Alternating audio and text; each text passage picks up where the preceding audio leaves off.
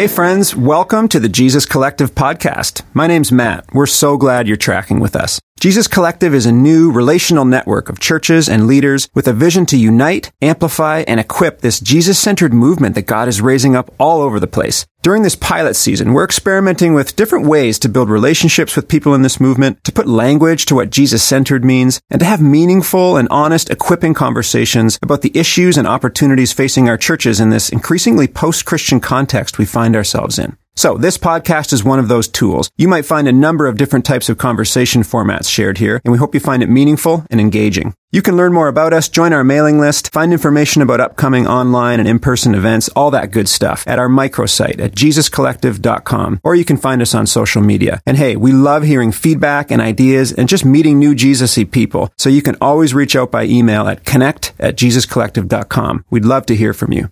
All right, let's get on with the podcast. Second of 9 online interactive podcasts that we have planned for the Jesus Collective pilot that we're in. So like a podcast, these gatherings are times for us to kind of interview and hear from some thought leaders within our movement.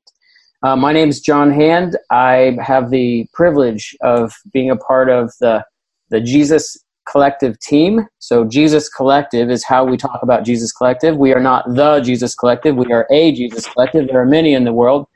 But I get to be a part of Jesus Collective in helping to build the leadership development and formation aspects of what we're doing here. And we would love to meet with as many people across the Jesus Collective that we can in the next year as we do these kind of online engagements every 6 months. We're calling these interactive podcasts because they are like a podcast that we do interview a thought leader, and we are trying to make these practical and implementable. We walk away with some real tools, but it's not like a podcast in that we get to interact with each other, and we get to we'll spend some time at the end in breakout rooms. We would please hang around to the end so that as we are forming a Jesus Collective, we want to collect together and introduce ourselves to each other and just get to see who's out there and where are people coming from. And we're going to hear a story from our friend Angela, and she's going to share with us a bit about where she's coming from and what she's hoping for at Jesus Collective. Just a housekeeping heads up. In September, on the 18th, we will have another one of these with our friend Danielle Strickland. She's going to be our kind of thought leader that we'll be interacting with. We're very excited about that. Danielle is a very Jesus-y person and has, I think, a lot to say for the formation of what we're trying to do here. And then I'd like to transition over to Matt to kind of give us some more context for where are we in Jesus Collective these days. And this is Matt Miles. He's taking point on overall giving leadership to helping Jesus Collective get off the ground. Matt. Hey guys, great to see everybody. I recognize some names as well, but I know there's lots of new people joining us too. So welcome everybody. We're just genuinely so glad that you're here. We know because we feel it and we hear from folks like yourselves that it can be a lonely place when you feel like you're swimming upstream in the world, but in the church too. And days like today, and actually the last few months for us as Jesus Collective, are vivid reminders and encouragement that none of us are actually alone. And if we all lean in, we see it starting to happen, create something together that's going to encourage and equip one another in this Jesus-centered way. And that's what Jesus Collective is all about doing. We want to unite this movement by helping to bring it together more relationally. We want to amplify it, which just means we want to give it more voice. We want to make it more identifiable and give it more critical mass so we can bear our best witness together to the world that needs Jesus so desperately. And we want to practically equip it. That's why we're here today. We want to equip it with some real how-to and some resources and training that allow us to be the best leaders that we can be and allow our churches to be the best versions of themselves they can be too. So I'm not going to talk for very long. We want to get to the meat and potatoes here. You can read an update that we posted on our microsite just recently in the last week or so to get a more fulsome shot of how we're doing and where we're headed. There's a lot of encouraging stuff happening. Just a few highlights for you to keep your eyes out for. You have obviously found our online interactive podcast, and John's going to continue to share more about the vision for these and this particular type of engagement. Keep an eye out for more of these. So Danielle Strickland is the next guest that we're just so pumped to have on board for September 18th. We'll talk more about that at the end of the call today, but mark that one in your calendar. We're also going to be launching, really excited about this, in the next several months, a beta test version of an online digital platform that is intended to help us build a sense of community together, where we can share resources and inspire conversations and equipping and allow people to be finding each other in this movement and connecting together. We're going to be looking for some beta testers for that later this year. So just stay tuned. If that sounds like something you'd be interested in, or people at your church would be interested in, fellow leaders of yours, we would love to have lots of people in churches participating and giving us feedback on that so we can make it as best as we can before we launch it more widely. John and his team are also working on some other leadership formation stuff that's really exciting, like the first iteration of some online learning collectives that would span a series of weeks and really dive into a few important topics in relationships. So keep your eyes peeled, keep your ears open for ways to continue engaging with us. We'll share a little bit more at the end of the call, but for now, I'll pass it back to you, John, and we can dive in. Great. I want to share two aspects before we talk to our friend Angela, two aspects of kind of the vision for the leadership development or formation of the Jesus Collective offerings that we want to pilot in the next year. So we want Jesus Collective, as Matt said, to be a place where we are finding each other's voice, as often pastors and leaders feel isolated. But it's not just about finding each other and connecting. It's also about equipping each other for mission. So we want this to be a place where we don't just talk about high-level ideas. We're always bringing it down to practices that help us implement ministry in the areas that we're responsible for. So we don't want to just ask the why questions, which are important, but we want to ask the how questions. How do we do this? And today's an example of that as well. The second commitment we have is that we want to resource each other to engage and reach secular people. We want to be aware of what questions are secular people asking, what doubts, fears, longings do they have that we believe that the message of Jesus and the mission of the church speak directly to. Because we live, for most of us, in post-Christian North America. So call it post-Constantinian, call it post-Christendom, whatever you want to call it. But we think there's some amazing opportunities for spirit-led adventures and God-sized challenges that come to us in this time of history. And we get to be on the front lines of this. And this is happening on our watch. And we have a front row seat to what God's doing in the world. And so those are two aspects that will kind of infuse into all of the offerings and experiments that we're trying in this Jesus Collective leadership formation pilot. So I want to transition over to our friend Angela. Hi, Angela. Good morning. Well, it's morning for me. Hello. Yeah. Why is it morning for you? Where are you? I'm on the West Coast. I'm in California, Northern California. Okay. And so what are you doing in Northern California? Like, what town do you live in? And then what ministry are you a part of there? And what are you doing there? Okay. I am in Petaluma, California, which I don't know why we have that name. No one can explain that. It just is what it is. We're a little bit north of San Francisco. So we are in the heart of, I would say post-Christian is fair. But in our particular area, organized religion is viewed with disdain. It is only known for its judgment, and it's considered bigotry.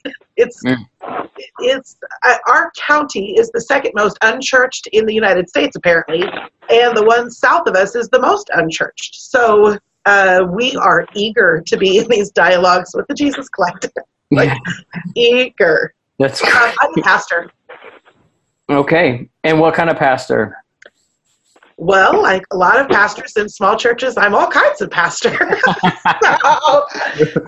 Hearing lots of pastors. I was our executive pastor, and then in November transitioned into being our interim lead, and we don't know what that means going forward. So our church is 20 years old. I've been on staff, I think, 19 of those, and have held, again, like other small churches, you just hold a lot of hats. So that's my current one. Okay. So how did you find Jesus Collective? I got pointed to the meeting house when you guys were doing, well, I don't know who the you guys are, Right. to the meeting house during the Her Story series. Yeah. And it rocked my world. And so I just stayed. I have been cyber stalking the meeting house since then. Okay. So that was how, literally, I just kept listening to the podcast. And then I heard this, and then I had to go look that up. And then now I have just been tracking. That's great. And so then you have been tracking. We've had a couple conversations. As you think about Jesus Collective and the things that you've heard about it, what are some of the hopes that you have that this collective could be or could do? Well, you've spoken to several, and I've mentioned one is, so our leadership 3 to 5 years ago started asking some tough questions, and it was around our use of the Bible, and that really scared us because it sounded heretical, and we had no language. It just seemed scary, but we could sense God in it.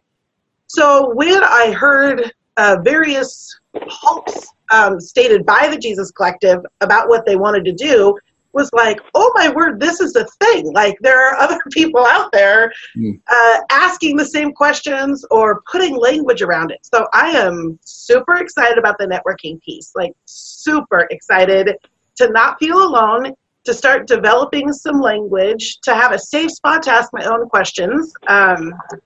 I love the meeting house's tone of theological humility, and so I'm expecting that the Jesus Collective will model that and maybe even train that a little bit into us so we can get comfortable with having theological conversations without having to do the thing. And part of the networking excitement for me is the idea of reframing what we think like-minded looks like. Okay. For way too long, we have defined like-minded as other independent churches, which is our case, or we have a picture of what like-minded looks like. And to me, the Jesus Collective is like busting that wide open, making our horizon way bigger when it comes to the idea of who to link arms with. Mm-hmm. And then I also think you said, we're watching this thing happen real time in the church. To me, it looks like a rebirth, but it also looks necessary. When I have conversations with people that are in their 20s and younger, the face of the church that we've been representing for so long is becoming offensive to at least my local community. And I feel like what the Jesus Collective is doing is offering language and a perspective on Christianity that might be the difference between my young friends embracing this faith that I love so dearly and rejecting it. And that seems really worthy to me. So I'm hopeful for the language piece, like really hopeful for my own education and confidence in speaking and seeing things this way. Oh, wow.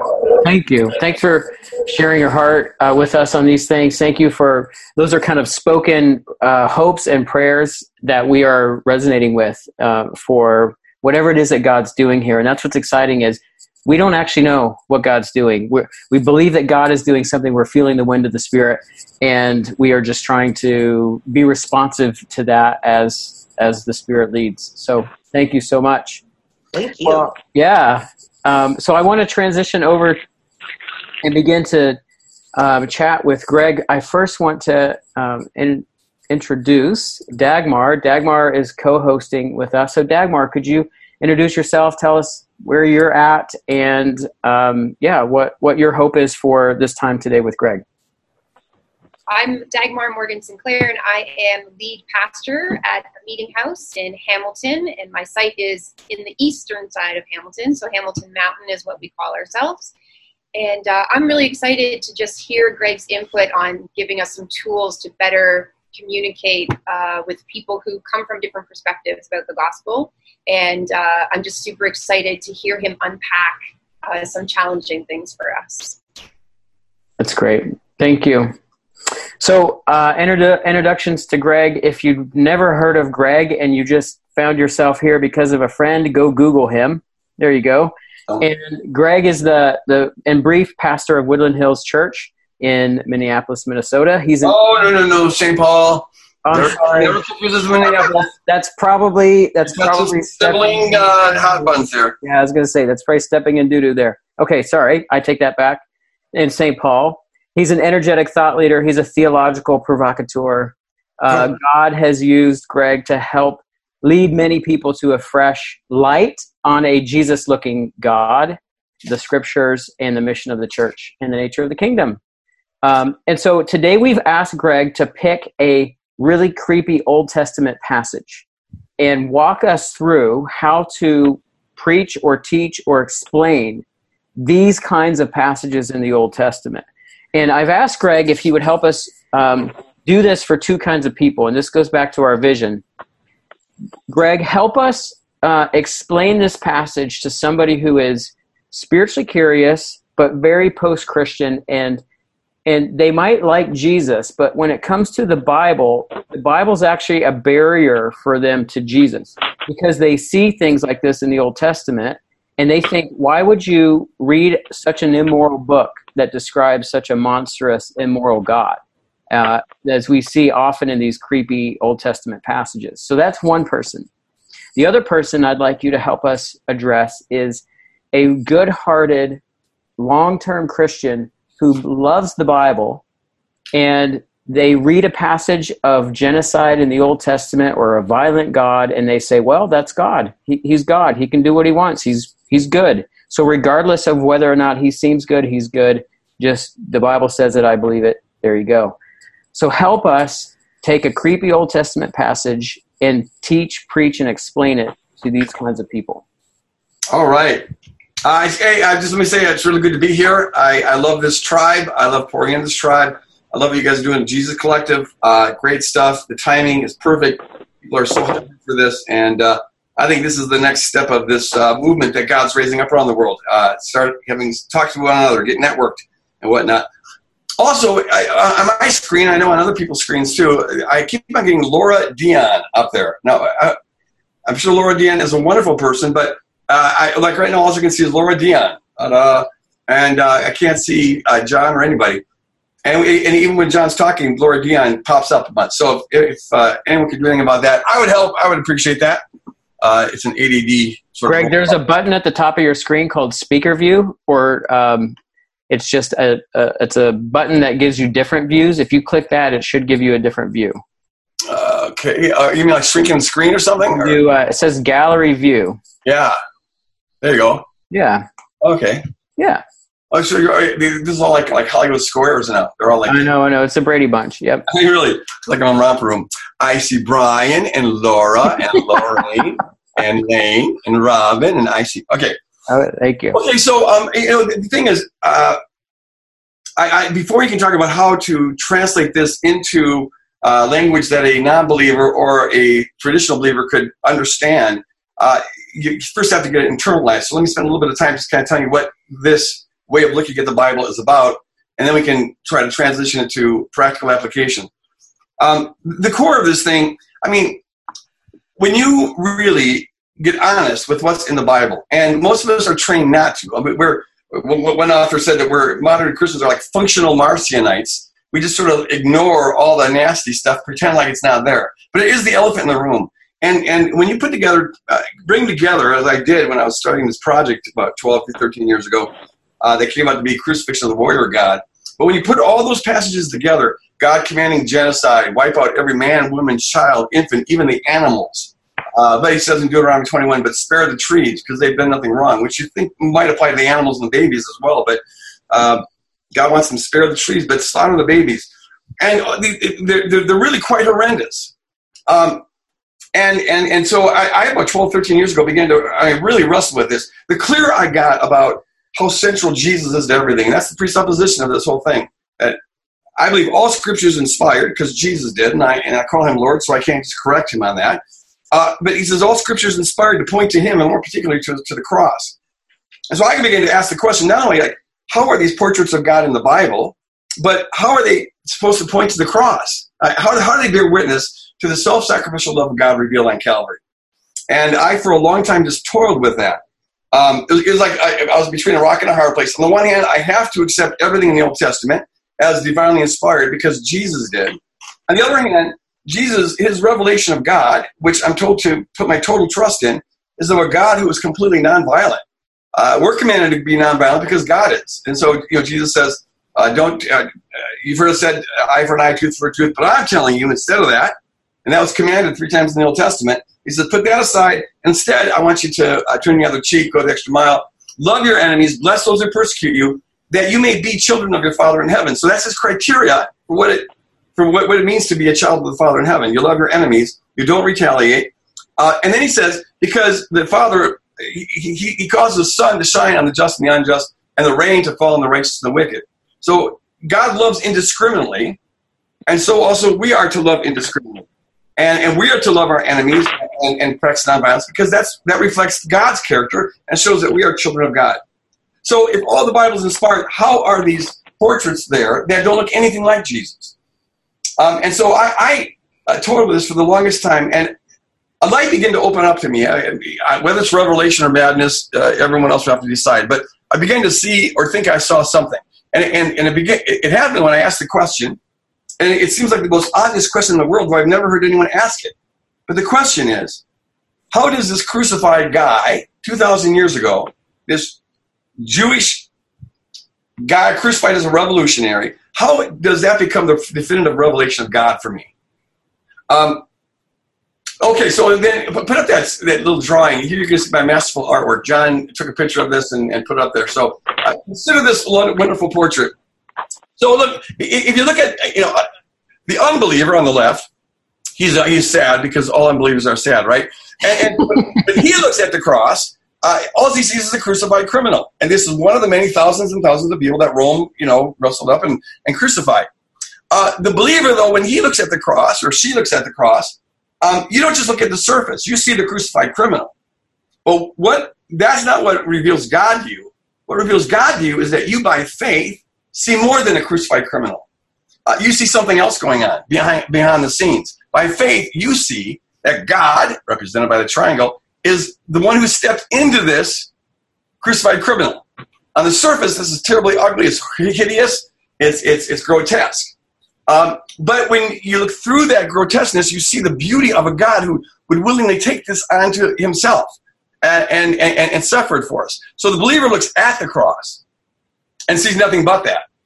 But the believer looks through the cross, and with the eyes of faith, you see something magnificently beautiful, which is why the cross is, for the believer, simultaneously hideously ugly and unsurpassably beautiful. It's hideously ugly on the surface, but unsurpassably beautiful in terms of what you see by faith and what it all reveals about God. And it's the stooping God stoops his unsurpassable distance. The all-holy God becomes our sin, 2 Corinthians 5:21, and the perfectly united God becomes our God-forsakenness. Galatians 3:13 becomes our curse. And so the fact that God would go to this infinite extreme, couldn't go any further than he went, that the unsurpassable distance and the unsurpassable sacrifice reveals the unsurpassable love that God is. And that's why John sums up the revelation of God and Jesus by saying, God is love, 1 John 4:8. But then he defines love by pointing us to the cross, 1 John 3:16. Here's how we know what love is.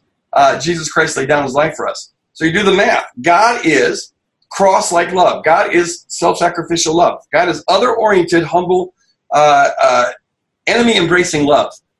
And so if the cross reveals what God really is like, and it does, it is the definitive revelation of God. It's not one revelation among others, it's the revelation to which all other things point, as Jesus says. Then it reveals what God's always been like, including what God was like when he inspired Scripture, when he breathed Scripture. And he breathed Scripture for the ultimate purpose of pointing us to the crucified Christ. So if that's how God reveals himself to us on the cross, and this is the center of the center, shouldn't we read the Bible knowing that that's kind of how God sometimes reveals himself? In other words, we should read the Bible knowing that we might come upon revelations or depictions of God that are ugly on the surface. That doesn't reveal what God's like. In fact, the surface reveals what sin is like, just like on the cross. We see the ugliness of our sin on the cross. So also, we should read the Bible knowing that we'll come upon portraits of God that maybe will tell us more about the people that God's dealing with, the sin that God is bearing, more than they tell us about God. And in those cases, we have to exercise the same faith we use to see the cross as the definitive revelation of God. We look through the surface, knowing what God's really like. We look through that ugly surface, and what reveals God to us is the fact that we can, by faith, see God stooping into this, stepping into this, doing what he does on the cross. God's always been doing cross-like stuff because the cross reveals what God's always been like. So on the cross, God bears our sin and takes on an appearance that reflects the ugliness of that sin. And the cross reveals what God has always been like. Jesus Christ is the same yesterday, today, and forever. So we should read the Bible knowing that Yahweh has always been willing to stoop as far as necessary to accommodate and to bear the sin of his people, but then to and thereby take on an appearance that reflects the ugliness of that sin. And I submit to you that all sub-Christ-like portraits of God in the Bible are in that category. Now, just to fill it out a little bit more, I'm presupposing here, and I make the case for this in Crucifixion of the Warrior God and in Cross Vision, but that God is a non-coercive God. Paul says the cross reveals the power of God. And the cross is anything but coercive power. This is God laying out his heart to woo humanity back to himself. That's the kind of power that God relies on. It's not a coercive power. And so if God's not going to coerce people into having true beliefs about him, now think about this. If God's not going to just lobotomize people to have only true thoughts, if God's going to actually honor their personhood and not coercively override it, then that means that God can influentially reveal God's self as much as possible. But since God's not going to coerce anybody, there comes a point where God has to accept them as they are, including with all their jaded pictures of them. And in that case, if God's going to stay in solidarity with these people, God's going to have to let them think that he really is like the way that they're portraying him. He bears their sin and takes on that appearance throughout the biblical revelation. I think all the while hoping that when God finally reveals what he's really like, we'll trust that, and trusting that God really is as beautiful as he is on the cross, we'll be able to look back on this and see something that the people at the time couldn't see. Namely, we see God bearing people's sin and taking on the appearance that reflects that sin. So I don't think that God ever commanded genocide, go out and wipe out everybody, exterminate. I don't think God ever unilaterally flooded the earth or incinerated Sodom and Gomorrah or swallowed up the rebels at Korah's rebellion or all the other things that are said of him. That's what the people of the time thought. But we can't just dismiss it for that reason because it's all sacred scripture. It all has to have revelatory value. But what that reveals to us, these pictures of God, I think are testaments that God's always been willing to take on human ugliness. God's never been above getting his feet dirty, his hands dirty. He dives right into our hell, right into our... It's no different than Jesus. He hangs out with the prostitutes and the tax collectors, has dinner with them. So the religious people say, oh, birds of a feather flock together. Look, he must just be a terrible sinner. He does look like that because he's hanging out with these people. But if you trust the character of Jesus, what you see is the love. It's his love that leads him to be in solidarity with sinners. He does that with prostitutes and tax collectors. He does it on the cross, and he's been doing it throughout all of church history. So can I ask, Greg, then, I hear what you're saying, but you said, so let's say in the Old Testament there's these ugly portrayals of God, like the cross is an ugly portrayal of God. The problem that I think people wrestle with, though, is on the cross, that's what we did to Jesus. The ugly portrayals of God in the Old Testament are what God's doing to other people. So that's what the people believe. Yes. But in fact, if you're reading it through the lens of a cross, just like you don't take it, the surface doesn't have the final word for the cross. That ugly surface, that's not the final word. That everyone can see. What only faith can see is what else is going on, and that's God stooping to enter into that and revealing his love in the process. So when we read the Bible, we've got to know, we've got to think about it in terms of these two dimensions. The surface, and sometimes the Spirit of God breaks through, and you see a Christ-like portrait of God, and the Spirit's always working. But other times, what you see are the hardness of people's hearts and their culturally conditioned, fallen views of God at the time, which they share in common with everybody else of the ancient Near East. That's one of the ways it reflects the cultural conditioning. Is that when in the Old Testament, when they have these portraits of God that are very Christ-like, Yahweh as the husband and Israel as the bride and all that, there's nothing in the cultures that correspond to that. It's unprecedented in the ancient Near East. But when they portray God as this thunderbolt throwing deity with flames coming out of his mouth, riding on the clouds, and slaughtering people, those look exactly like all the other ancient Eastern deities. In fact, some of the songs that are sung to the warrior god in the Old Testament are lifted directly out of pagan texts, and they just switch out the pagan god and put in Yahweh. Mm-hmm. Right. And since God's not going to coercively correct these people, God has no choice but to put up with them. and that means I'm going to let you think that about me, and I'll relate to you on that basis, all the while moving people more and more in the direction of truth, till he can finally reveal what he's really like in the person of Jesus Christ. So what? Yes. Yes. So what becomes? What do you think, Dagmar? Like what becomes the? Okay, so I'll give you an example. What becomes the filter to know then that this scripture is people's misrepresentation of God versus when God is actually speaking in an instructive way that I'm supposed to trust? Right. So the ultimate criteria, I mean, there's a number of criteria. One is, does it cohere with what's found in the culture of the time? If it does, that's one indication that you're dealing with culturally relative material. If it transcends the culture, that's one indication that the Spirit of God is breaking through. But the ultimate question is what determines the direction of transcendence? And the ultimate answer to that would be Jesus Christ crucified. Whatever is consistent with the character of God as revealed in Christ, that I can consider, I'll see that as the Spirit of God breaking through hard-hearted people and revealing truth. To the degree that any portrait of God, and it's not an all or nothing thing, there's, even if these are complex, it's going to be mixed up. But to the degree that any portrait contradicts what is revealed about God in the person of the crucified Christ, to that degree, I have to assume that God is bearing the sin of God's people. And so the portrait tells me what God's people were like, but not what God is like. Well, what tells me what God is like is when I use that faith, knowing what God's really like. The same faith I exercise to see the cross as the definitive revelation of God. I see through the ugly surface, and what reveals God to me is the fact that God was not above, staying in solidarity with his people, even though they thought this about him, even though, and entering the pain of what that must have produced in God is God has to put up with his children slaughtering a bunch of people because they think that God told them to go into the promised land.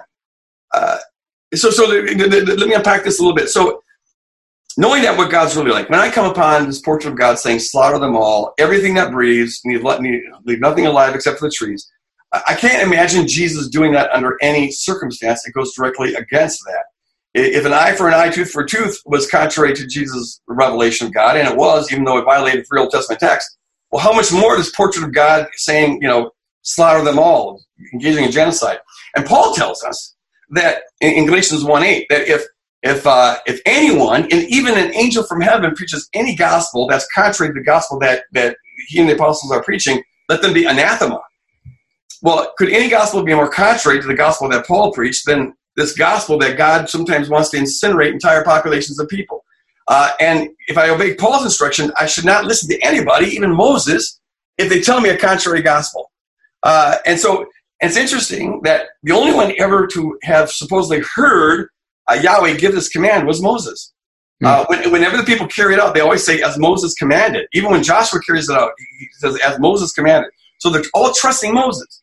And it's easy to trust Moses in the ancient Near East because this is what everyone in the ancient Near East would assume God would say. God says, inherit the land. Well, they just assume that means, we're supposed to slaughter the inhabitants to inherit the land.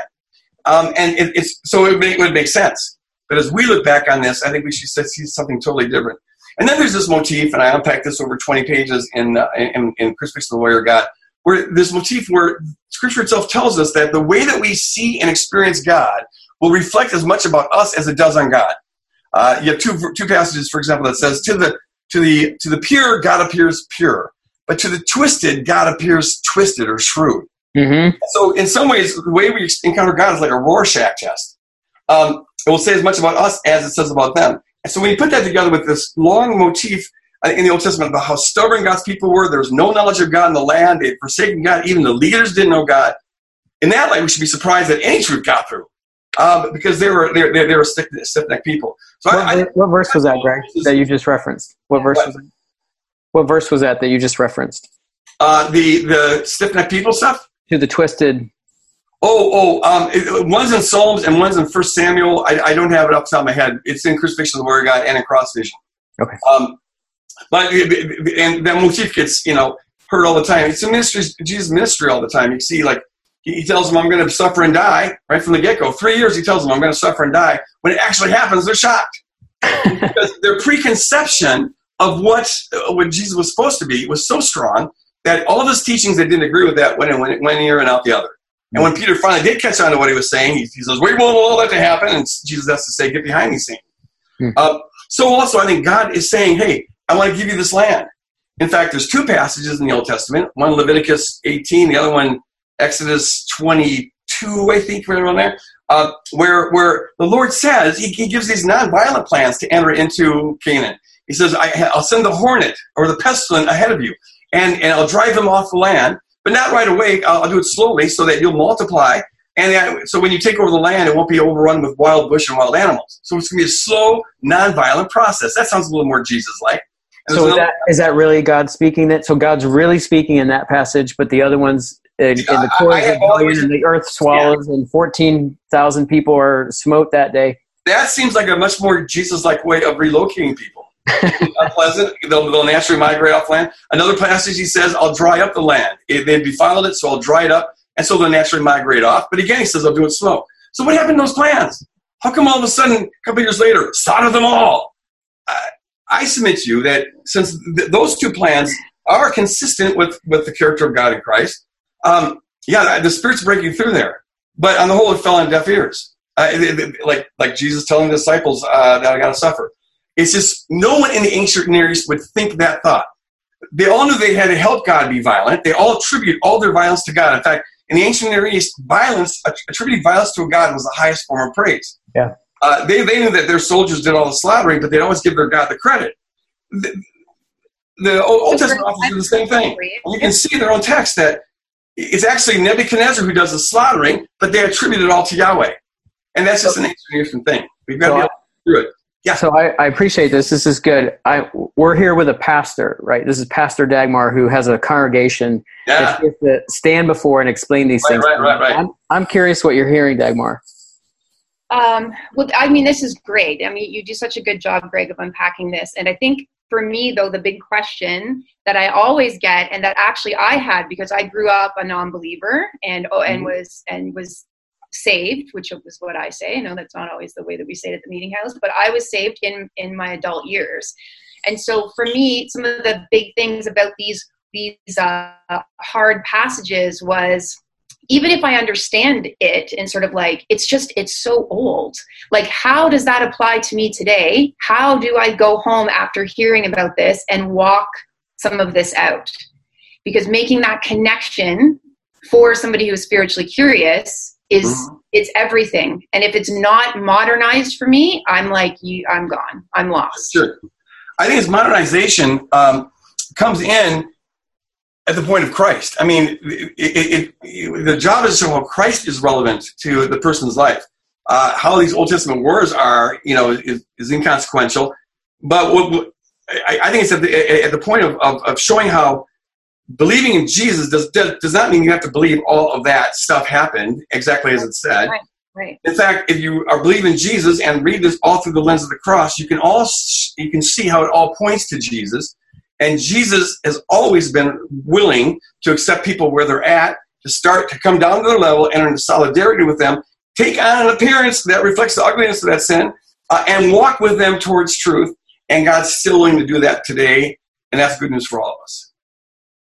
And it shows a consistent God. I think, especially right now, and I suspect this is going to be from here on in, as religious terrorism continues to terrorize everybody, there is an increasing justified paranoia about religion and violence. And people are just very sensitive to this. And there's all these studies now that show that when people look to a religious text that has authority, and that text has a violent depiction of God, it inclines people more towards violence and desensitizes them towards violence. Right. So I suspect that only the nonviolent God will be viable in the near future. And so then how do you preserve the inspiration of the Bible in a culture where religious violence is taboo, as I hope it will be? And the answer is, I think, by reading everything in light of the cross. But you only will see, here's the thing. Here's the choice that people have to make. When I come to Moses telling me that Yahweh said, slaughter everything that breathes, I can either trust Moses or I can trust Jesus. If I trust Jesus, I can see how Jesus is behind the text. But if I'm going to trust Moses, well, now I won't feel the need to look behind the text. If God's just capable of genocide, that's it. Now that creates all sorts of other problems, like, is this the same God that is revealed in Jesus? And how does this point to the cross? But this is a way of having a completely Christ-centered, cross-centered, nonviolent, but fully inspired biblical text. So would we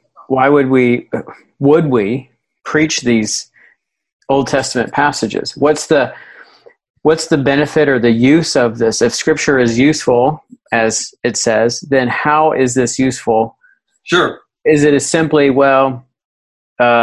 they got it wrong. We know Jesus isn't like that. So let's just skip back to Jesus. So, you see what it does, and I'm doing this now. I mean, I this is still a new thing for me too. So I'm cutting my teeth as we're going through here. But my congregation's had a lot to warm up to here, so I'm at an advantage. But as I'm going through this, like I just talked about the flood a couple of weeks ago, I taught a story on that. And there's still all these lessons to draw out of it, of course, the normal lessons. The one lesson you wouldn't draw out is, man, does God kill a lot of people when God gets pissed off? I do a cruciform hermeneutic and show how God has has always been willing to meet people where they're at and assume their depiction of Him, and then give an account of what actually happened there. And I can do that here if you want. And what it does, though, it makes the Jesus story part of the whole Bible story. God's always been doing what He does on the cross. And so it highlights the humility of God, the patience of God, the long-suffering nature of God, and the self-sacrificial nature of God throughout the whole biblical revelation. The thing that really surprised me, and this is why Crucifixion of the Warrior God grew to be 1,500 pages, is that I found that when you read these texts from the perspective of the cross, knowing what God's really like, and therefore willing to have faith to see what God's doing behind the text, stepping into this ugly picture of God and whatever, I find that as I do that, I find confirmations in the text itself that lead me, that confirm that this is the right way to read the text. I mentioned this a little bit ago, how Ezekiel and Jeremiah especially, they attribute all the violence done by Nebuchadnezzar and Babylon to Yahweh. Yahweh smashes families together. His ruthless rage rips them apart, all that. But they apply the same verb and say the same thing to Nebuchadnezzar. And in fact, historical fact, it was Nebuchadnezzar, not God, who did all the killing. It's just that, being ancient Near Eastern people, they don't want to shortchange God by crediting Nebuchadnezzar with violence. They want to attribute this directly to God. And as you read the text, you find that, in fact, they themselves know that God didn't lift a finger. It was all done by Nebuchadnezzar. Another good example of this is Korah's rebellion. Number 16. This is where the people were saying Moses is a bad leader, Korah was rebelling, and so then God, the earth opens up and swallows some people, and then some. Yeah, He incinerated 250 people. At the end, this plague starts spreading, but oops, it got out of hand. Moses is begging God to back down, but ended up 14,000 people got killed. Oops. Yep. Delightful. God said it. I believe it. That settles it for me. You can go that route. Please don't say. But see, here's what's interesting. Paul, in 1 Corinthians 10:10, he talks about the grumblers. And there's a few episodes of grumblers. This is the most famous one, number 16. So most scholars think he's referring to this, but he could refer to all the grumblers. But he says, don't be like the grumblers in the Old Testament who were killed by a destroying angel. Now, where is there a destroying angel in number 16? In fact, where's the destroying angel in any of the episodes where grumblers were punished? There is none. But Paul assumes there was one. And we know Paul's building on a tradition here because 2-3 other people before him had done the same move. And it was all part of a movement that was becoming aware, more sensitive to God's character and not wanting God to be mixed up with morally questionable stuff.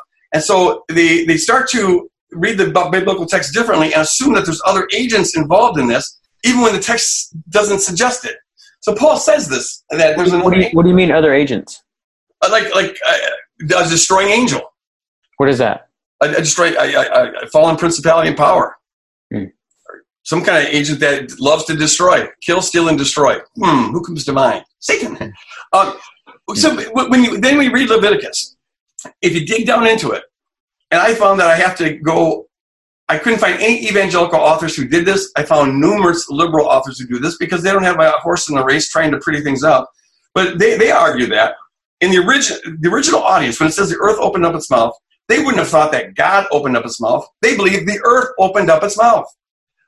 Throughout the ancient Near East, they viewed the earth either as a cosmic beast, itself was a cosmic beast, or more frequently, there was a cosmic beast named Mot, who was the god of the underworld who lived underneath the surface of the earth, But it says, we have these hymns that say that its jaws go up to the surface, and sometimes it devours people alive.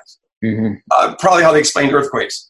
And so when it says earth opened up its mouth, there's a malevolent agent swallowing people. When it talks about fire coming down, some of these scholars argue that that is the fire of the netherworld that comes out of the mouth of Ma'at that then continues the task of burning up people. Others argue that the word for fire, as well as the word for pestilence, is actually the proper name of a Canaanite deity, Rephesh. And it was a malevolent deity.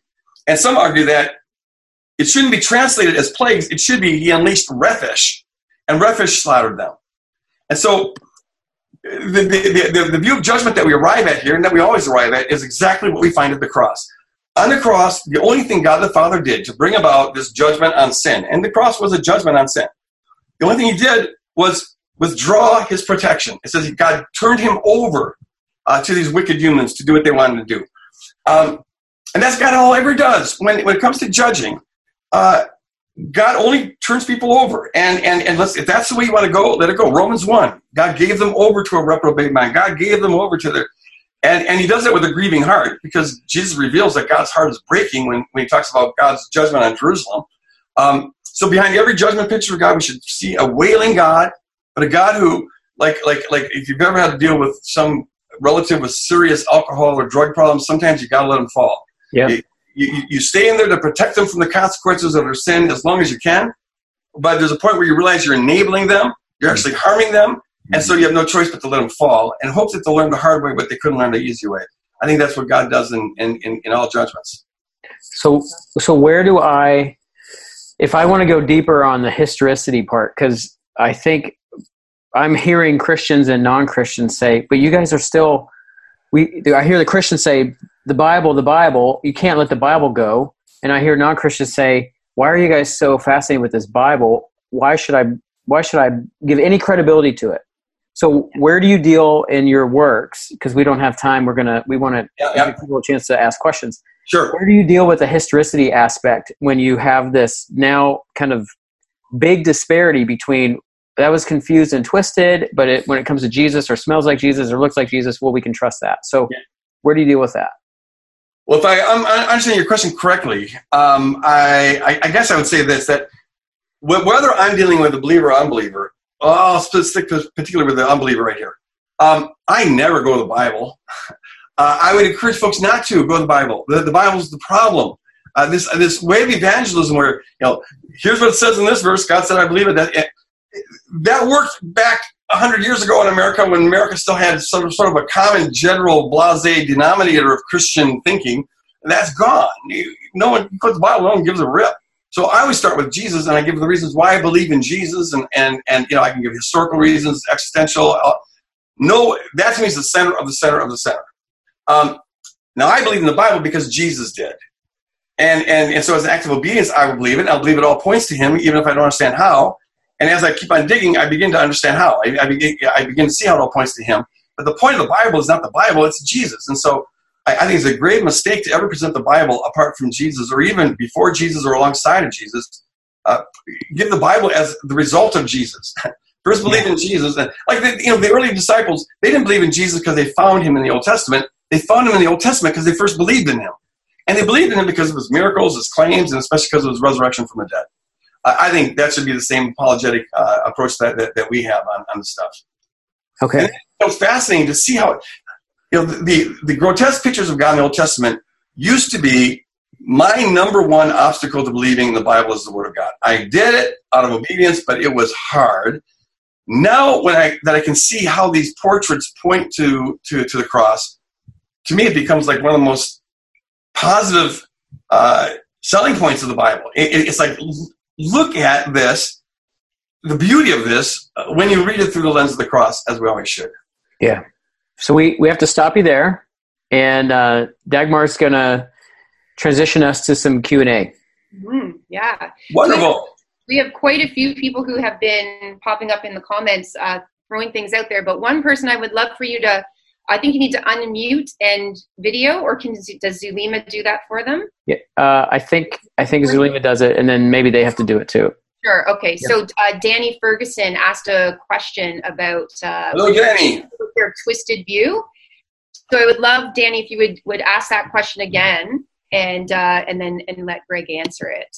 And then if you do have a question, there's a button under Manage Participants where you can go find your name, and then you can click raise a hand, and then Dagmar and I can see that hand raised. It's like a revival here, and we can pick you and then continue the conversation. Yeah, we can come to you. All right. Hey, Greg. So the question I asked was, if, say, people in their twisted view of God are writing these stories about God in Scripture in a twisted way, are we able to trust any of their portrayals of God? Great question. I would say insofar as what they say, the cross is always the criteria. And so insofar as anything they say is consistent with the character of God revealed on the cross, that's the Spirit of God breaking through. I refer to those as direct revelations. But insofar as the portrait of God does not conform to the character of Christ, to that degree, it's an indirect revelation, meaning I have to use faith to see what's going on behind the scenes, just as I do on the cross. So there are other criteria like conformity with the culture and things like that, but I think the big one's the cross. See, this is why this is so important, is because what's happening with some progressive evangelicals, and this is my concern, one of my concerns, but what's happening is that they get, like Peter N. says, that God allows God's people to tell the story from their perspective. I think that's right. But then where I disagree with him and Eric Siebert and a bunch of others is that they think that explains the problem. Or like Eric Siebert says, well, the stories of the conquest narrative are not very much rooted in history. He quotes a lot of scholars who argue that there's evidence that it didn't quite go down like that. And so he says, well, so it didn't happen, so don't worry about it. Well, see, that is now backing off of the plenary inspiration of the Bible, the full inspiration of the Bible. And that opens up a door. If you're free just to reject Scripture either for moral reasons or because of historical reasons or for whatever reasons, you're now the one in authority over the whole Bible. And now you can just kind of pick and choose according to your own preferences. This gives us an objective criteria. The cross is the objective criteria. Here's what God's really like, and now look at everything through that lens. And so it anchors it, takes it outside of our own just subjective whims. And so the fact that the conquest story isn't very well rooted in actual history, to me, is irrelevant. Jesus endorses the text of the Old Testament. He doesn't endorse. It gets its authority from Jesus, not because it corresponds to someone's version of actual history. And so I think we have to take the text seriously, regardless of its historicity or regardless of whether we like it or not. Every passage has to be wrestled with. That's my understanding of inspiration. And I really am worried when the church starts to back off of that, because history shows that groups that cut the tether with biblical authority tend to float out in la la land. And if there's anything I don't want to happen to this movement that's going on right now, is that it eventually floats out in la la land. Already parts of it are. And the emergent church is a great example of this. They knew what they were against, but they never were sure what they were for. They knew it wasn't biblical authority, and so they just became kind of faddish. We have to stay anchored to Scripture and anchored to Christ. Great. Thanks, Greg. We're going to move on to another question because we've got a few people. Thanks, Danny. That was a great question. I'll try to keep it shorter. Sorry. That's great, Greg. We're going to jump over to Keith, and then after Keith, we're going to talk to Cole. Hi, Keith. Hey, how's it going? Very well. Good. Hey, I'm trying to, all right, I think I'm here. All right, kind of a two-part question. When we find other examples of things that don't line up with the revelation of Christ, maybe even in the New Testament, how do we handle that? An example will be like Ananias and Sapphira. How do we deal with that coming out of the New Testament? Very, very good. Excellent, Keith. What I'd say is that there's no reason that I have to think that everyone in the New Testament got the full revelation of what God was like that. I mean, given how steep they were, and they were so steeped in their own views that they couldn't recognize the Messiah, even though he's telling them, I'm going to suffer for 3 years. They were blind of that. So I think we have to allow that there could be accommodation even in the New Testament. Now, I will always try to account for those kind of difficulties exegetically if I can. In other words, in terms of straightforward exegesis. And a lot of the alleged problems of the New Testament, especially the alleged violence, can be accounted for just by careful exegesis. Like, for example, the book of Revelation, I think it's an anti-violent book.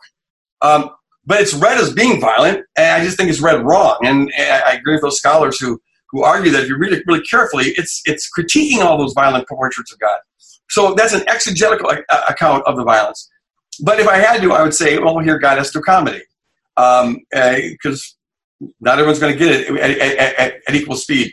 In the case of Ananias and Sapphira, and I can't go into all this now, but I'll just say this. I think that can be accounted for exegetically. It's interesting, and I one of the principles I use in Crucifix of the Warrior God that I derive from the cross is what I call it the principle of autonomous power. And that is, when God gave Jesus all authority, it's clear he could have used it however he wanted to, and it would have worked. It just wouldn't have been in line with God's will. And you find that also in throughout the Old Testament, where Moses, that rod of his, works even when he uses it in a sinful way. He's been given that power. In fact, God, when he gives him that power, he says, make sure that you use this to get the children of Israel out of Egypt. In other words, don't go using it for other purposes, which assumes that Moses could have used it for other purposes, and it would have worked. Or Elijah, when he calls down fire from heaven to incinerate those people. If you read that account, it's really clear that that was not God's will. He incinerated 100 people there. The Lord has to show up and says, hey, dude, go with these people. I want you to go see this king. And what are you doing being so afraid of kings? God just gave this big, long lesson about how God can handle these big kings. Elijah always had this fear of them. And he's incinerating these people out of that fear. In other words, he's not trusting Yahweh. Which is why when Jesus' disciples want to do the same destructive miracle in Luke 9, he says, can we call down fire from heaven and incinerate these towns that rejected us? Jesus says, no. In fact, some manuscripts add, and you don't know what kind of spirit you're of.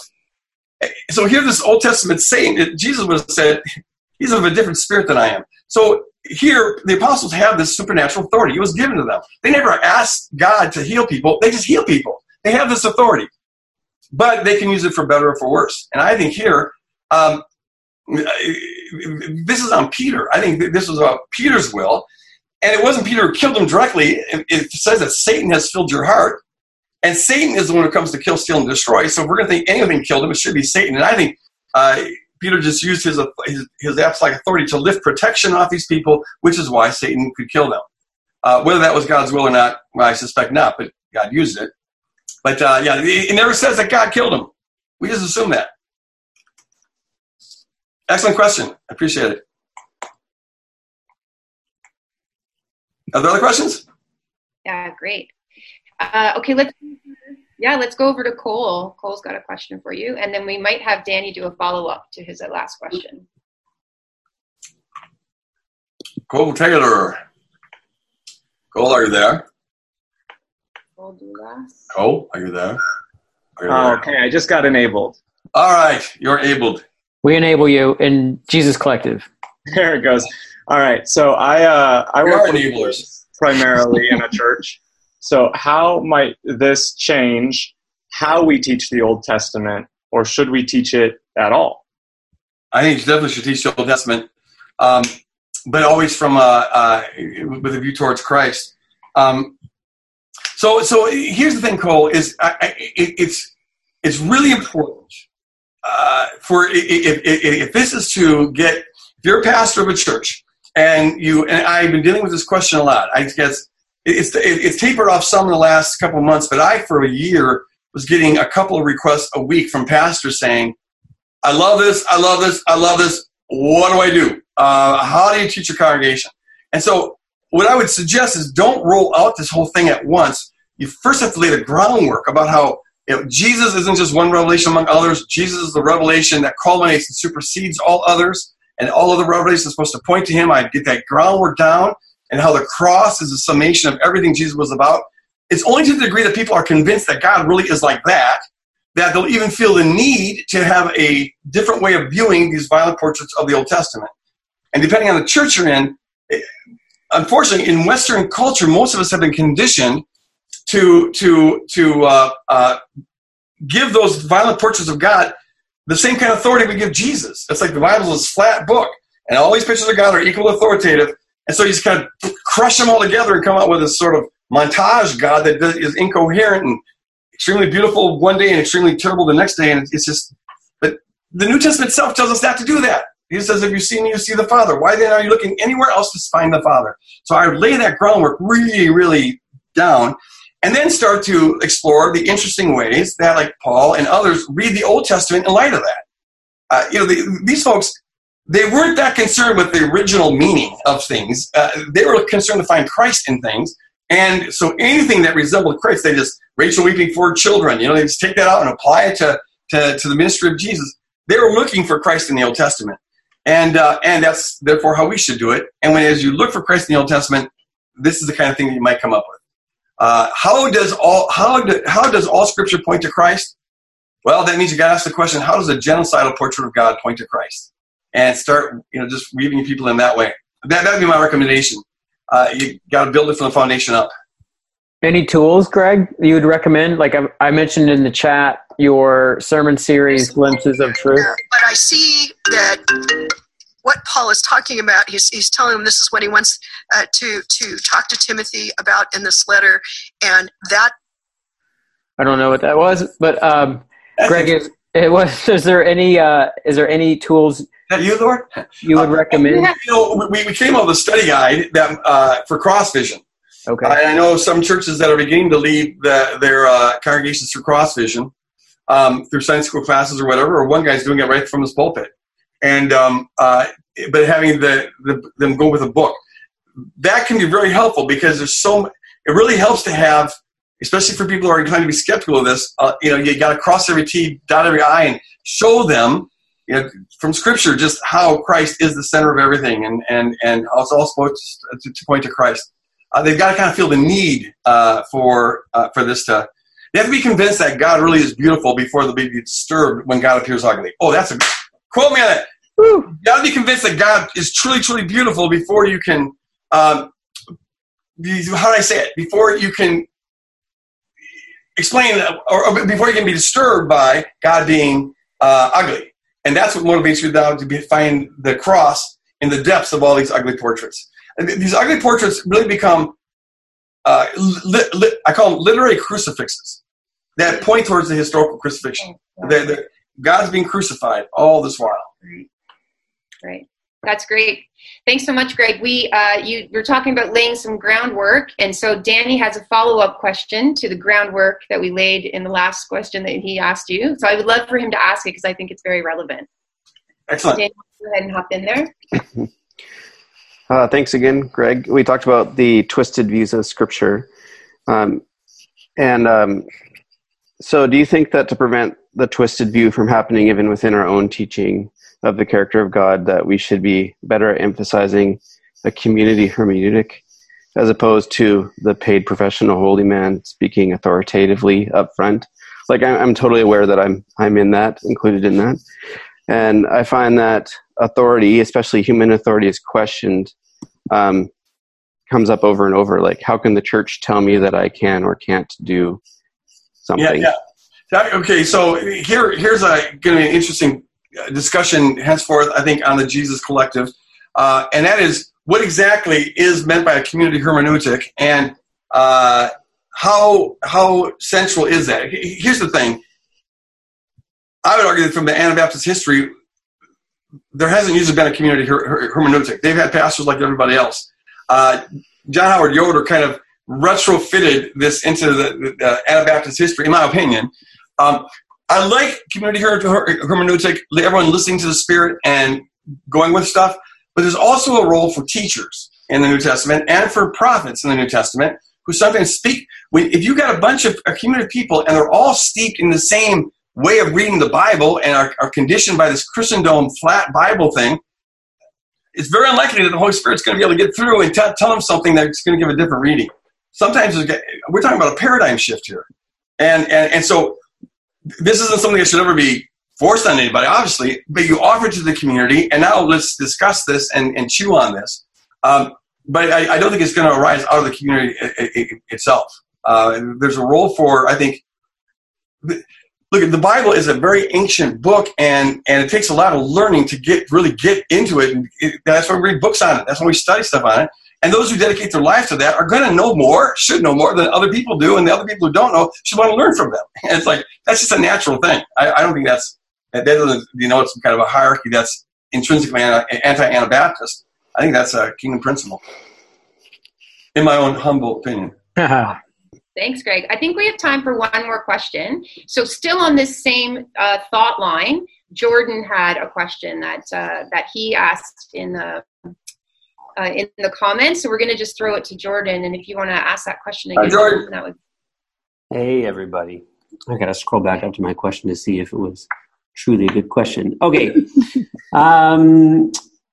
In going back to this revelation to Israel, Yahweh revealing himself, I ask, how do we speak about God's revelation to Israel? A literal reading shows us Yahweh as revealed in that time to those people in that culture. And then this crucicentric reading that we're talking about, a cross Jesus-centered reading, shows us Yahweh as he truly is. Mm-hmm. So do we speak of the literal reading as revelation in its time and the Jesus cross reading as true revelation? And then are we caught up in potentially our misconceptions of us reading back into that? So how do we talk about God's revelation? Mm-hmm. Is my question. Well, I'll tell you how I do, and there's not just one way of doing this, but and here I'm maybe influenced by Karl Barth, but I think Jesus is the revelation. Mm-hmm. That's what it means to say he's the Word. When God speaks, it's Jesus. And so insofar as anyone, and this is Hebrews 1 right here, the author says that in the past God spoke through various times, various ways. God got glimpses of the truth. But in these last days, God's spoken through his Son, who is the radiance of God's glory and the exact representation of his very essence. And the author is doing this contrast, that in the past, they got glimpses of truth. But if you're outside and you're getting glimpses of the sun, that means it's a mostly cloudy day. So they had a lot of clouds, a lot of cultural conditioning. God had to work with them where they're at. We have the sun in person and on a cloudless day. So insofar as they were seeing anything true, they were seeing what we see. It's just that they couldn't see it consistently and clearly. And it got meshed up with all their other stuff. And so that's how I think the Bible, it points to the revelation of Jesus Christ. And so it is a revelation in a derivative sense, but its purpose is to always be pointing beyond itself to Jesus Christ, and more particularly to the crucified Christ. I think that's the best way to think about it. Hey, can I end with just one analogy that I found has been very helpful? In order to really kind of put some meat on or some passion around this idea of this accommodating God, which, by the way, you see throughout the Bible. And I have a lot of examples of that in Cross Vision. But it's a couple sent me this story that, as an example or as an analogy for accommodation, that I just love. And it's this: they run a Christian home for foster kids, but for the most troubled foster kids, the kids that are really have been abused, taken out of homes, and stuff like that. They received this one young lady. I'll call her Susan. I don't know. I forget what her real name was. Shouldn't use it anyways. But she's 10 years old. She comes to their house, taken out of an abusive home. And the first morning, she sleeps overnight, but the first morning they go in to get her, they discover that she has smeared her feces on all the walls of this room. Now, this house, they operate with this philosophy, which is so brilliant. It's an incarnational philosophy. And that is that they believe you have to get on the inside of the child before you can ever know what is right to even tell the child, to give it instructions. And so, whereas a lot of homes might get disgusted with this is disobedient, crack down on this, we're not going to stand for this. This group thought if she smears poop on the walls, it must be because she feels the need to. And until we know what the need is, we shouldn't forbid that. So they got her to agree to just doing it to one section of a wall. And then they agreed to come in every day and help her clean it up, as long as she feels the need to do that. And so they did that. Now, in time, after a while, they had won her trust. They would get in there on their hands and knees, put on their gloves, and wash off the poop with her. And in time, they find out what it was. And what happened was this young girl had been abused by her father from the age of 4 up to the age of 10. 10 is when they took her out of the home. And her father would come in drunk and just sexually abuse her in the middle of the night. And one time when she was 6 or 7, she defecated in the middle of one of these molestations. And it grossed the father out. And with disgust, he ran out of the room. She got a smart idea.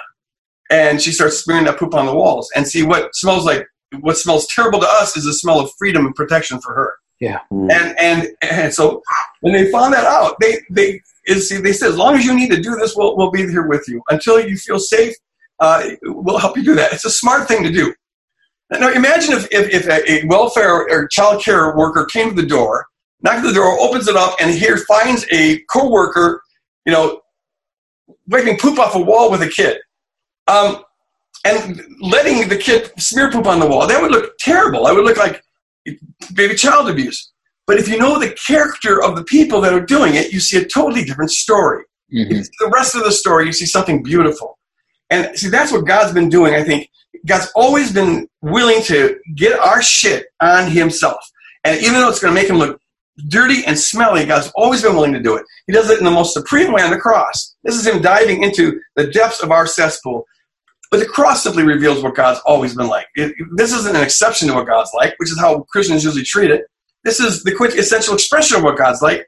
So, of course, God's always been doing this, and he's doing this to this day. And that, I think, is one of the most beautiful aspects of the good news that we can give.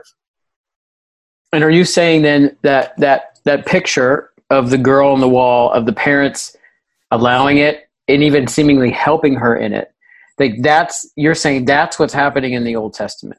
God is stooping down right where they're at. If you need to think of me as a king-centered deity, God didn't want them to have a king. He told them, don't have a king, it's going to go bad. But they wanted a king, so God gives them the king. And right from that moment on, in the biblical narrative, Yahweh acts just like all the ancient Near Eastern gods who were always centered on a king. And now all those dealings are through a king, because the kingship was the center of religion in the ancient Near East. So God, if you need me to play that role, well then I'll play that role. And not that God actually plays the role, but he lets them throw that interpretation on him. And until you're willing to let that go, and we find God doing this all over the place. In the ancient Near East, everyone saw sacrifices as feeding gods. And so they put on the sacrifices, and they say the gods would smell the odor of the sacrifices and come down and devour the sacrifice. Well, you can see in the Old Testament how God initially could wean the people off of the idea that he needs to be fed, although there's 2 verses that refer to sacrifices as the food of Yahweh. So there's a little residue there. But they weren't ready to let go of this idea that he enjoys the smell. And so you find dozens and dozens and dozens of references to the sweet-smelling odor going up to God and God being pleased with it. Later on, 1,000 years later, or a couple hundred years later, God's finally able to say, you guys, I don't like sacrifices at all. It was never my idea. They revolt me. Stop it. What I want is justice and mercy. So there's a gradually unfolding of the revelation here, and more colors are being moved out of the way, and they're seeing a little bit more of the sun as time goes on. That's great. Where do you tell the story of that foster daughter? For the preacher teachers among us, that story is pure gold. I believe it's in Cross Vision. It may also be in Crucifixion of the Warrior God, but it's certainly in Cross Vision. Okay. Yeah, it's a beautiful story. Yeah. I solicited when I was finishing up Crucifixion of the Warrior God. I was trying to find good analogies, and so I was on Twitter and other places saying, "Hey, send me analogies." I got a whole bunch from Harry Potter and stuff, but they took a whole lot to unpack. But this one, as soon as I got it, it's like, booyah! Exactly. I mean, that's perfect. So you see the ugliness. All the ugliness of the Bible is just the ugliness of human shit, and yeah, God's wearing it. But that's what reveals God to us. So we need to step down into that. That's true. That's great. Thanks, Greg. It's 2:15, so we have to wrap up the Q&A section. But there's lots of people have written resources and shared a bunch of stuff in the comments. So make sure, everybody, that you get in there and find some of the ones that you feel might be a good source for you as well. And so thank you, Greg. I'm glad that we got at least one swear word in to our I heard a couple. Yeah. Just know that Reggie. We're edgy. We swear. Yeah. We're sometimes shit is shit, and you gotta say it's shit. But thank you so much for answering those. So hey, it's an honor to be here. I love this. I love what we're doing. We're so thankful that you're so honest. Thanks for having me on. Take care, guys. Yeah. I'm gonna now I got to figure out how to get out of here. Oh boy, someone kick Greg out. Yeah, I'm gonna toss it over to John, and he's gonna take over for the next section, I believe. Okay. Hey everybody. So now this is the part of the collective where we collect together. And Zulima's going to send us into breakout rooms where we'll have about 10 minutes to connect with other people. She's going to put a couple questions in the chat. So really what we're just trying to do is let people know where you're coming from. Last time we did this, somebody made a connection with another church, and they've been continuing the conversation, and they circle back to say, thanks for letting us connect, because we made a touch point. We don't know anybody where we are who thinks like this and is asking these questions, and so we were able to make a connection that otherwise wouldn't have happened. That's the spirit and the heart of what we're trying to do here. Just thanks to everybody for such great engagement today. We can't thank Greg, or at least he can't hear us, but it's great to have him bring the Jesus fire, but also helping us keep it casual and friendly. And as was previously mentioned, we blew through our expletive quota on the first call, so that's huge encouragement. So look, these online sessions aren't all that we're aiming to do through Jesus Collective, but today I think really was a great illustration of something that we do want to do that's very important to us. And aside from the content itself and the questions, what I see happening here is us trying to create a safe space for conversation. It's centered around Jesus, non-negotiably, but welcomes questions. It inspires conversation. It enables discussion, even if everyone, quite frankly, doesn't fully agree and is still working things out and comes from a different background and context. That's actually something we're not afraid of, but rather we want to lean into. And you're helping us do that. As John mentioned, we're in a pilot, and we're unapologetically taking a test and learn approach, which we're going to make some mistakes. We're going to listen and learn and discern the Spirit's leading along the way.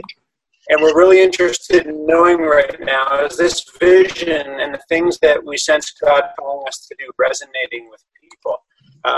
So you're helping us learn by taking part in experimental things like this session today. And we've been just so encouraged that we're drawing in people who might identify as Anabaptists, others who don't even know what that label means, but really resonate with what we're talking about when you strip it away and put Jesus at the center and use that as our common denominator. So we love that this has turned into a diverse community that's building and the momentum that's gaining by people getting closer to it. I just want to thank you for helping to make that possible, and really, even in these early days, start making this feel like a collective. There's a reason we chose that name. So we are in a pilot, though. We're testing and learning, and we want your feedback. So as John mentioned today, we have some glitches to work out. We have some things to improve. We'd like to keep experimenting and iterating and getting better along the way. So you can reach out to us at connect@jesuscollective.com. Send us your feedback. Make sure we're hearing from you, both about the content as well as just the way we're doing this, the format that we're using. All those different variables are open for feedback. There's someone else I'd like to introduce real quick. Her name's Zulima. You've heard her reference. Zulima, are you on the screen anywhere? Have you shown yourself? Don't hide. So wave to Zulima. Zulima is our project manager and just someone who's working incredibly hard behind the scenes to help make these things happen. It's great to put real faces to those names. Zulima, we love you and we're appreciative of all the work you do. Just want to make sure people knew that you were behind the scenes working hard. And just a couple of things to keep in mind.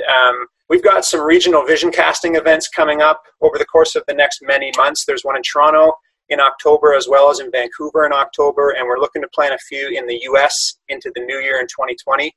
We'd love to just invite people who want to hear more about Jesus Collective, who would like to understand the vision better, but also speak into it and give input, to consider coming out to one of those. So spread the word and let us know if you think hosting one in your area or doing one online for a pocket of people that you know might be something you're interested in, because we'd be very open to considering that.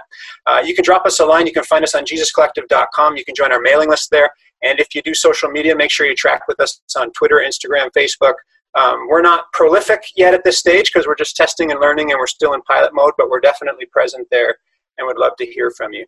So those are a few things that are up and running in the near future. I mentioned at the top of the call some of the things we're going to be trying to test over the next couple months, like an online platform to start building community. And John also mentioned that in the fall or winter, we're going to be piloting our first version of some online leadership formation intensive collectives that span over a course of several weeks, really to provide an opportunity for people to dig in and experience more intensive formation as leaders. So there's lots coming up. Be patient with us. We're just testing and learning, but we've been really encouraged by the momentum that God's putting behind this thing so far. So really appreciate everyone's time today. Thanks for coming out. Hey, if you want to take a step today with Jesus Collective, you can go to the website and sign up to be a part of the pilot application. And we are starting to gather up information that we're going to cast out to that group who applied in the kind of the pilot application about our fall. We're calling them online learning collectives. It's a 6-week, really kind of sprint-based learning where we're going to do a deep dive for 6 short weeks on a topic. Our first topic's probably going to be around how do we navigate some of the secular challenges in a post-Christian culture with this message. So we're excited to pilot that, and we'll communicate with you in that pilot application if you're interested in knowing more. And Zulima just put that link in the chat. All right, everybody. Thanks. It was great to be together, and we'll see you hopefully in September on the 18th when we hang out with Danielle Strickland. Thanks for listening. And hey, don't forget to check in at JesusCollective.com where you can learn more about us, join our mailing list, find info about upcoming online and in-person events, all that good stuff. Or you can find us on social media too. And listening is such an important part of our journey, especially in these early days. So you can feel free to reach out to us with ideas and feedback and suggestions. You can always connect with us by email at connect@JesusCollective.com. We'd love to hear from you.